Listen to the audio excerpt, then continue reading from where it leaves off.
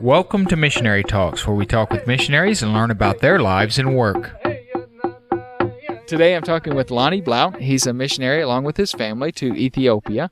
Lonnie, can you tell us a little bit about yourself? Sure, Dave. We have 4 children, my wife and I, Naja, and we will be returning to Ethiopia as church planting missionaries, Lord willing, at the end of next year. You say returning to Ethiopia. Have you been there before? Yes, we were there for a tour of duty back between 1998 and 2004. God tremendously blessed. We were able to be used of God to start a church there and also a Bible Institute. But we were home for a furlough in 2004. Had every intention to return back to Ethiopia in a few months.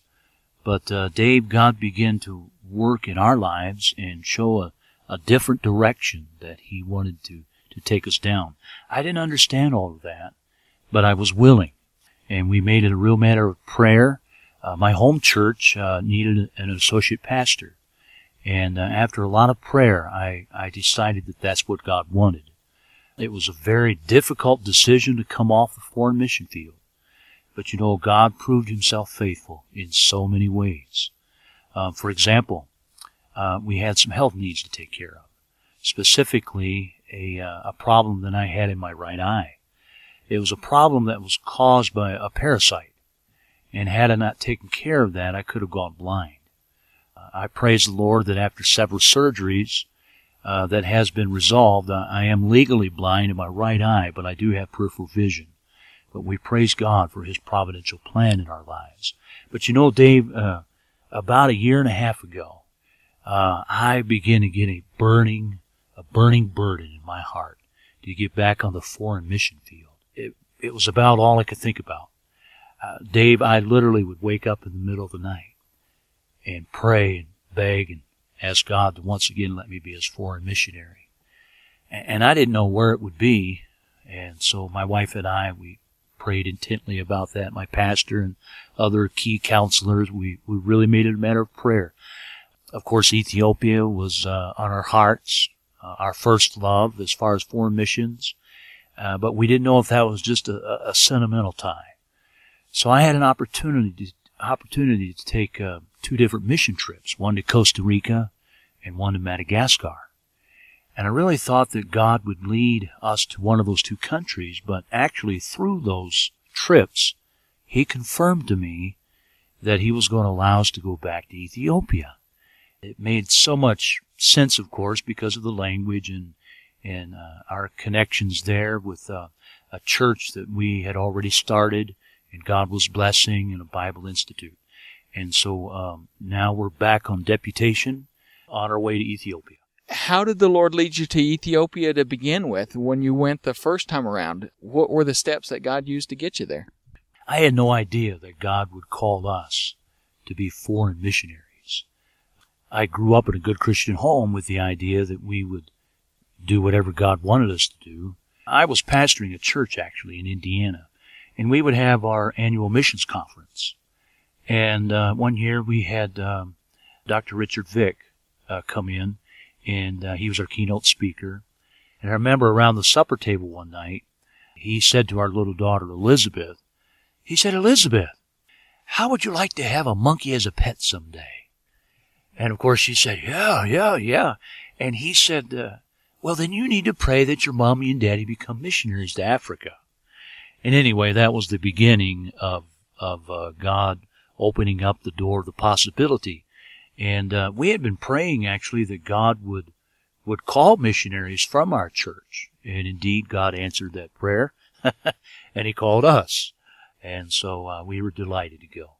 Being on deputation the second time, what's different about it now for you? Do you have a different attitude, a different mindset with deputation? And what would you say that a new missionary needs to get in his head before he goes out? Some of us struggled with it the first time around. You're going through it the second time. What have you learned? Oh my, I could say so much. Not that I think that I know so much, but that you learn things along the way. But I'll tell you one thing that's really grabbing me this time is my motivation.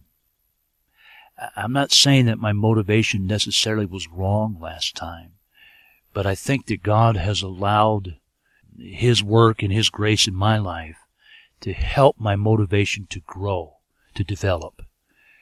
Why in the world would I return back to Ethiopia a second time?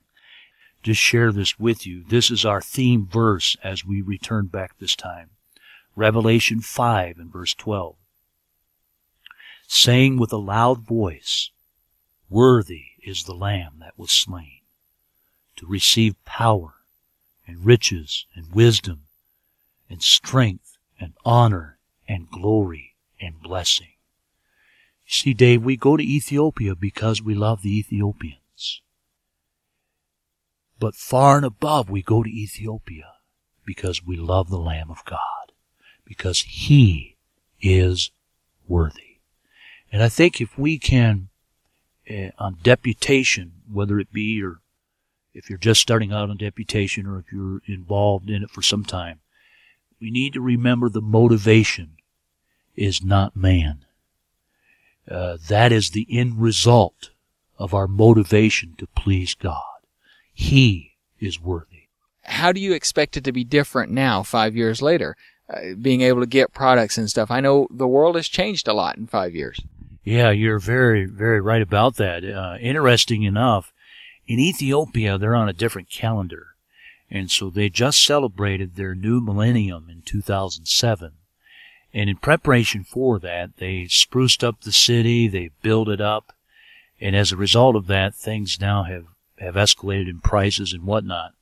But we don't really know all of the changes that have been made. But when we were there, things were relatively hard to come by.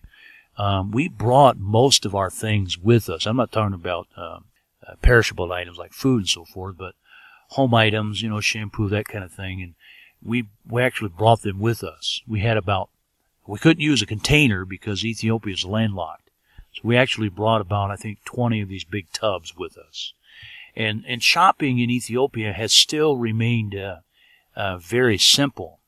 The increase in the stores and whatnot is basically for the rich man. But for the common man in Ethiopia, the average Ethiopian, Dave, makes a little over $100 a year. They live from day to day.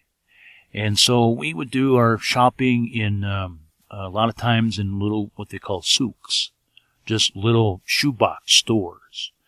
And now we could get some things in kind of a European-style store, but those were imports. They were a little more expensive. But we love vegetables, fruits, and those were easily obtained there. Can you tell us something about Ethiopia that we probably don't know? Well, Ethiopia, it's a very intriguing country. They refer to themselves as the land of 13 months of sunshine. Because of their calendar, they actually have 13 months. And another thing about Ethiopia is that they claim that they have the Ark of the Covenant there. Now, I was never there to really debate that issue, but it was very intriguing. The Ethiopian national church there is the Ethiopian Orthodox Church. And in fact, to be a part of that, each of those churches, they have to have a replica of the Ark of the Covenant. Yeah, and they're very big on ceremonies there. The burden on our hearts is the fact that most of the people in Ethiopia, now Dave, we're talking about a country that has 80 million people. It's the third most populated country on the continent of Africa. And out of those 80 million people, most of them do not know for sure that if they died today, they would go to heaven. Most of them are shrouded in the darkness of false religions. It's the only country in Africa that was never colonized. So they're very proud of that. As you go back, things have changed. What are some of the things that you imagine are going to be struggles for you as a family? I'm sure you went through culture shock. You struggled with things before. What are you kind of anticipating maybe as your children have gotten older that you're going to have to deal with?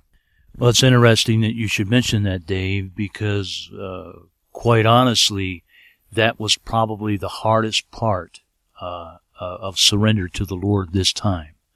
And I prayed months about that. And but I fully believe that when we are in the center of God's will, that is the happiest place to be in all the world. And when Daddy's happy, Mommy's happy, because we're doing God's will, the children will be happy eventually, in God's time, in God's way. I fully believe that.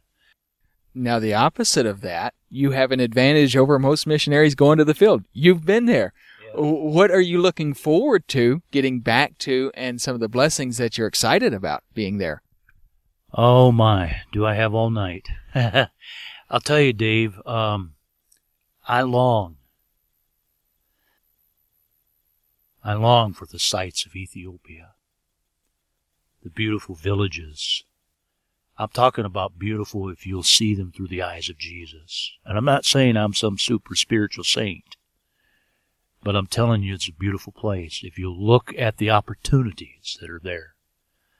I long to be able to mingle with people in the marketplaces and to know the opportunities, Dave, that wherever you look, there's a ripe harvest field. That grabs me. I long for even some of the smells of Ethiopia, if you can believe it.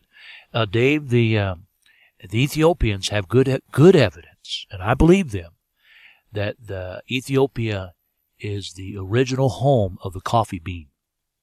And so my favorite coffee in all the world is from Ethiopia. And so I long to smell that in the eucalyptus trees and even some of the wild country smells that I'll not describe. But I long for some of the sounds of Ethiopia, the donkeys braying off in the countryside. Dave, to be sitting in a church and to hear the people and their hunger for the teaching of God's Word. Now, Dave, we're not talking about a brick-structured church. We're talking about a mud hut church. People sitting in the dirt, but drinking and thirsting for God's Word. And every once in a while, they'll cut loose with a... Now, the first time I heard that, Dave, I about jumped out of my skin. What in the world? And I asked Dr. Vic what that was all about. And he said, well, Lonnie, here in Ethiopia, that's how they say amen. So my heart pounds to hear some more of that. And just to be with the people who are so needy. And I don't mean that we are so great as an American and they're so far down. I don't mean that way. What I mean is that they need to hear the truth of God's Word. I guess what I'm trying to describe is a very special verse in my heart from 2 Corinthians 4 and verse 7. But we have this treasure, and that's talking about the gospel. We who know the Lord, we have this treasure in earthen vessels. That's our bodies. Just simple clay pottery that can be and should be broken. Why? So that the excellency of the power may be of God and not of us. Dave, we don't go there with the power of our personality or the power of a certain program, the power of being a rich American. We go there with the power of God. And I long to get back there. Do you have a story from Ethiopia you'd like to share with us?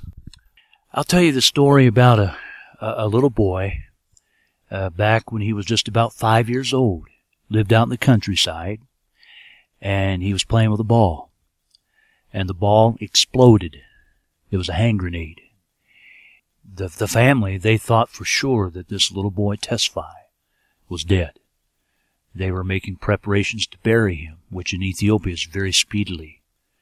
And as they were getting ready to bury him, they realized that he was still just barely alive.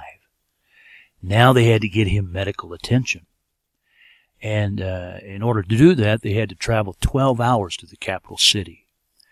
It was a miracle that little boy survived. But it was God's miracle. It was God's miracle that little boy would one day hear the gospel and get saved. And then that little boy would grow up and one day become the pastor of the church that I had the pleasure of starting, and be the director of the Bible Institute there that we started.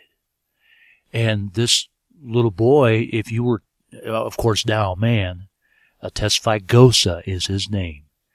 And if you were to meet him, you would describe him, at least inwardly, you would be thinking, there's an ugly man. And you know, he has hideous scars on his face. He's blind. He's missing one arm, and his other hand is just stubs. But I'll tell you, Dave, he's one of the most beautiful men you'd ever meet, spiritually. And him and I have become good friends. We've become soul-winning buddies. We go throughout Ethiopia, wherever God opens the door, and we lead people to the Lord. We kind of joke with each other. He says that I'm his eyes, and he's my mouth. Because he speaks the language, and of course I can see. And so we go arm in arm, literally arm in arm, and lead people to the Lord. But I praise God for Tesfai Gosa. Well, thank you for your time, Lonnie. As we close, is there anything else you'd like to share with the audience? I would like to just encourage that if you are perhaps wondering, how can I be involved in missions? I want you to just remember that God can use anybody that is willing. If you know the Lord Jesus as your Savior, and you are growing in the Word of God and growing in a good church and so forth, and I want to encourage you to remember that you can be used of God in a great way. Whether it be the mission field across the street from where you live, or the mission field across the seas. And friend, I want to encourage you not to stamp out the possibility that God could use you across the seas. God can use anybody that is willing. He will use any of His children that are willing, and that are just simply willing to be used of Him in wherever that may lead. I want to encourage you to remember that life is short. Our life is but a vapor. It appears for a little time and then vanisheth away. I want to encourage you to invest your life with a vision for missions. You've been listening to Missionary Talks with David Peach. Please visit us at missionarytalks.com.